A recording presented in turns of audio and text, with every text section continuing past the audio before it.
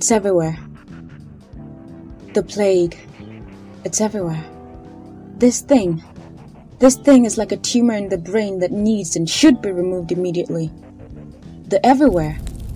And I hear the Lord say, yes! Spreading like a wildfire. God is telling me to tell you your story has changed. In every corner, they speak lies. Miracle money into your account. By this week, go and check your account. Lies that steal, kill, and destroy, like the devil himself. They prophesy the delusions of their own minds, saying, "Oh, I had a dream." And I found myself falling through the air, and I landed in this actual prison cell. I saw a vision. It just was a vision, okay? Like an angel just showed up right now. And in every way, the shepherds lead the flock astray with their reckless lies. They come to you in sheep's clothing, but inwardly they're ferocious wolves, secretly introducing destructive heresies. So now tell me, how would you know if your pastor was leading you astray? How would you know if you're being fed another gospel, other than the true gospel of Jesus Christ? What if I told you that most of what you've been hearing from your pastor in the pulpit or the mainstream media was a false gospel? Sure, scriptures are quoted from the Bible. The sermons, they sound right. However, what you're being taught is a bit of scripture, plus a lot more of unbiblical teachings that are very subtle to the biblically literate. So what really is the prosperity gospel? Well, it is the belief that God's purpose in the life of every believer is to make them healthy and wealthy. Some call it the name it and claim it, or the beloved and grab it gospel. Others call it the health and wealth gospel. Whatever you call it, the message is the same. God wants you rich in every aspect of your life, especially financially and health-wise. These two go hand in hand, for they argue. You cannot enjoy the blessings of God in your life if you're not healthy now, can you? So Razul, what's wrong with this belief? You might ask, doesn't God want to make me rich? Well, we can't talk about the problem with this belief before first looking at the theology behind it. So firstly, they believe that the atonement of Jesus Christ extends to the sin of material poverty. In other words, God put our sin, our sickness and diseases, our sorrows and grief and poverty on Jesus Christ at the cross. They derive this from verses like 2 Corinthians 8 verse 9. He became poor so that you by his poverty might become rich, and by his wounds we're healed. Isaiah 53:5.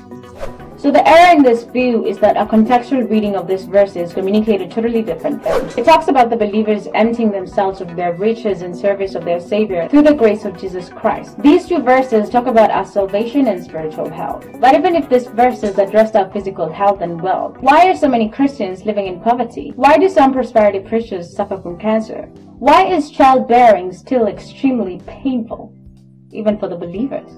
In Matthew 8:20, we see that Jesus himself wasn't rich. He didn't live in a mansion, nor did he wear designer outfits. The second thing they believe is that they're heirs to the Abrahamic covenant.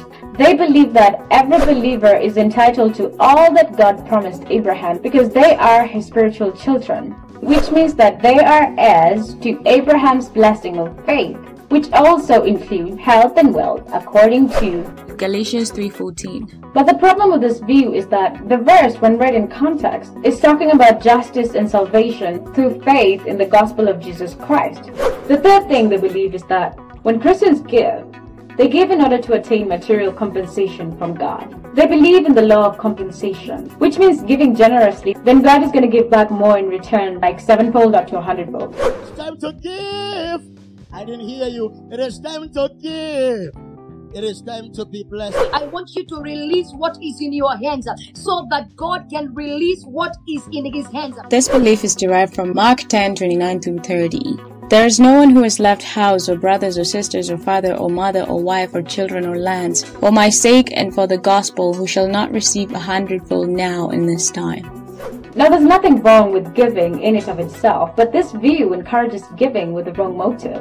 Furthermore, rogue preachers twist this verse and coax the congregation into giving even more than they're able to, supposedly to finance the gospel to the world. As you sow your seed, the heavens will shake. The heavens will shake. God will say, what just happened? And the angels will say, someone just sowed a seed. And God will say, go and give me testimony. Angel, what are you waiting for? Go right now. That is what's about to happen. However, giving should come from the heart and it should be done cheerfully. You should never be coaxed into doing it. And when you lend, expect nothing in return. That way your reward will be great. So the fourth thing they believe is that prayer and fasting are tools to force God to grant prosperity. This belief is drawn from James 4:2. You do not have because you do not ask God. The error in this is that prayer here is made man-centered. It's all about man. All the focus is on man's desires. It's all about what we want and what God can give us. You see, it tries to manipulate God and impose man's will on God. But according to Matthew 6:9-13, Jesus taught us how we should pray instead. Prayer is submitting to God's will. It's about asking for God's will to be done and not the other way around. The fifth thing they believe is that faith is a self-generated force that leads to prosperity. They believe that faith is a spiritual energy or force or power that forces God's hand. So long as you have faith, God will do whatever you want. They view faith as the key to material gain. President of a country, each country, if they are not tired of counting money, I myself, I am still looking for money. I'm looking for money. So I must start from this partnership so that in order for me to now to receive more and more, for me to grow higher in Jesus' name. The faith is a gift from God. Faith is trusting in God and not yourself and your own faith. So now that you're aware of some of the popular beliefs that the prosperity preachers uphold, you should gracefully call them out on these things. But before you do, you should know this. You will hear them quote this to you. Touch not the Lord's anointed. Do my prophets no harm. My brother, my sister, be careful if you raise your voice against the man of God.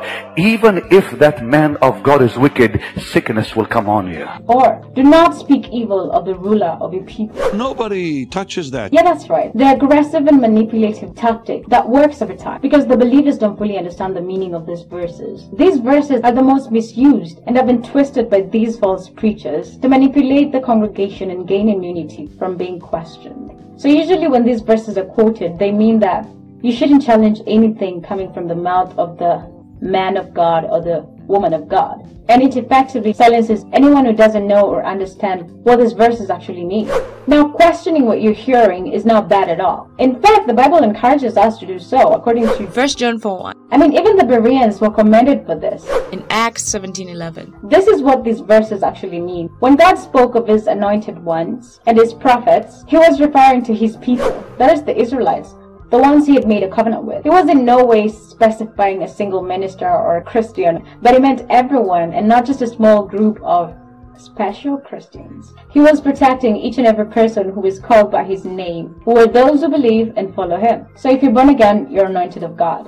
You see, you and I are important to God just as much as these ministers are. Touch not my anointed ones is for every single believer. Also, touch not my anointed ones means laying hands upon someone or causing them harm physically. We even see it through David, who refused to kill the king, but he did not hesitate to speak the truth about Saul. Touch not my anointed ones doesn't mean we can't speak the truth, but it means we just can't harm them physically, you know? But it's a warning for God's people and the enemies of his people. Another verse they often quote is, do not judge, or judge not. But the Bible does command us to judge by the standards of the word. That's how we're supposed to judge. If we receive teaching that does not conform to the word of God, it's our responsibility to question it. Questioning wrong teaching and manipulating or controlling leadership does not constitute harming the Lord's anointed. We are commanded to do so. Besides, Matthew 7:1-5, Luke 6:42, John 8:7. I'll talk about hypocritical judgment. And it's so tragic that many are deceived without realizing the impact or the ramifications of this false gospel. For one, it promotes idolatry, and in 3 ways. 1. It encourages worship of the preachers. They're put on a pedestal, and everything they say is like God himself speaking. The second way idolatry is promoted by this false gospel is the preachers are made the ultimate authority in the church. God is our ultimate authority, but here the preachers have the final say on everything, including our personal lives. And the third way is this. It promotes the worship of self or self-centeredness. All the focus is on man here. It makes us demand things from God as if he owes us. It's all about me. It's all about God existing to serve me. It's all about God existing to serve man. I mean, if the prosperity gospel is true, then God is irrelevant. So another danger of the prosperity gospel is that it promotes pride. They say that man is a little God. And since we're created in the image of God, whatever God can do, man can also do. But the truth is, we don't have the ability to bless ourselves. If we did, we wouldn't need God. Another danger of this false gospel is that it gives false hope. They quote the promises of God made directly to Israel as a nation and act like it's God's promises to individual believers, creating a false expectations in the minds of believers that it's always God's will to give them prosperity, which leads to disappointment with God. When the believer has prayed and fasted and spoken in tongues,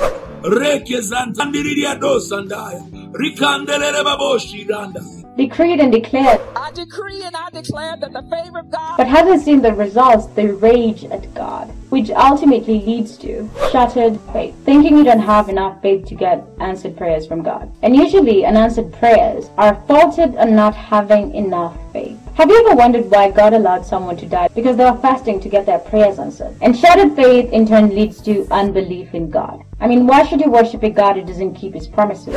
With manipulation being the #1 tactic used by these false preachers, here are some other ways they prey on the unsuspecting congregation. Smooth words, flattering speech. It's all good. God loves you so much. I'm just proclaiming the love of the Lord for you. He loves everybody. He affirms everybody. Bless you. God's going to bless your business. God's going to bless your kids. God's going to bless your health. God's going to bless my false doctrine. They're mixing a little bit of truth and a little bit of false teaching so that most people can't really figure out the difference, because a lot of Christians aren't spiritually discerning enough to be able to discern between truth and error. Another sign of a false preacher when he just teaches certain things of Scripture. Just good things that people want to hear.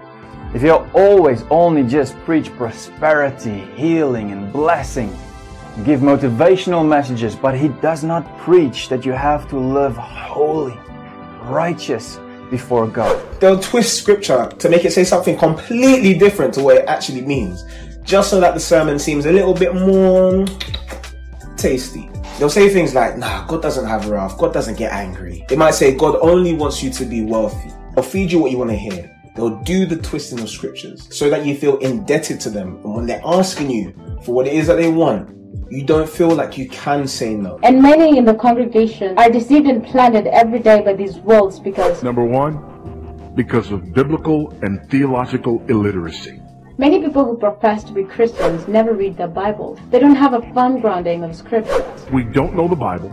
If we don't know doctrine, if we don't know theology, it is virtually impossible for us to identify false prophets. The second reason you're deceived is because of greed and lust. Can you just be honest with yourself? Could it be that maybe, just maybe, it's because of this reason that you have surrounded yourself with these prosperity preachers?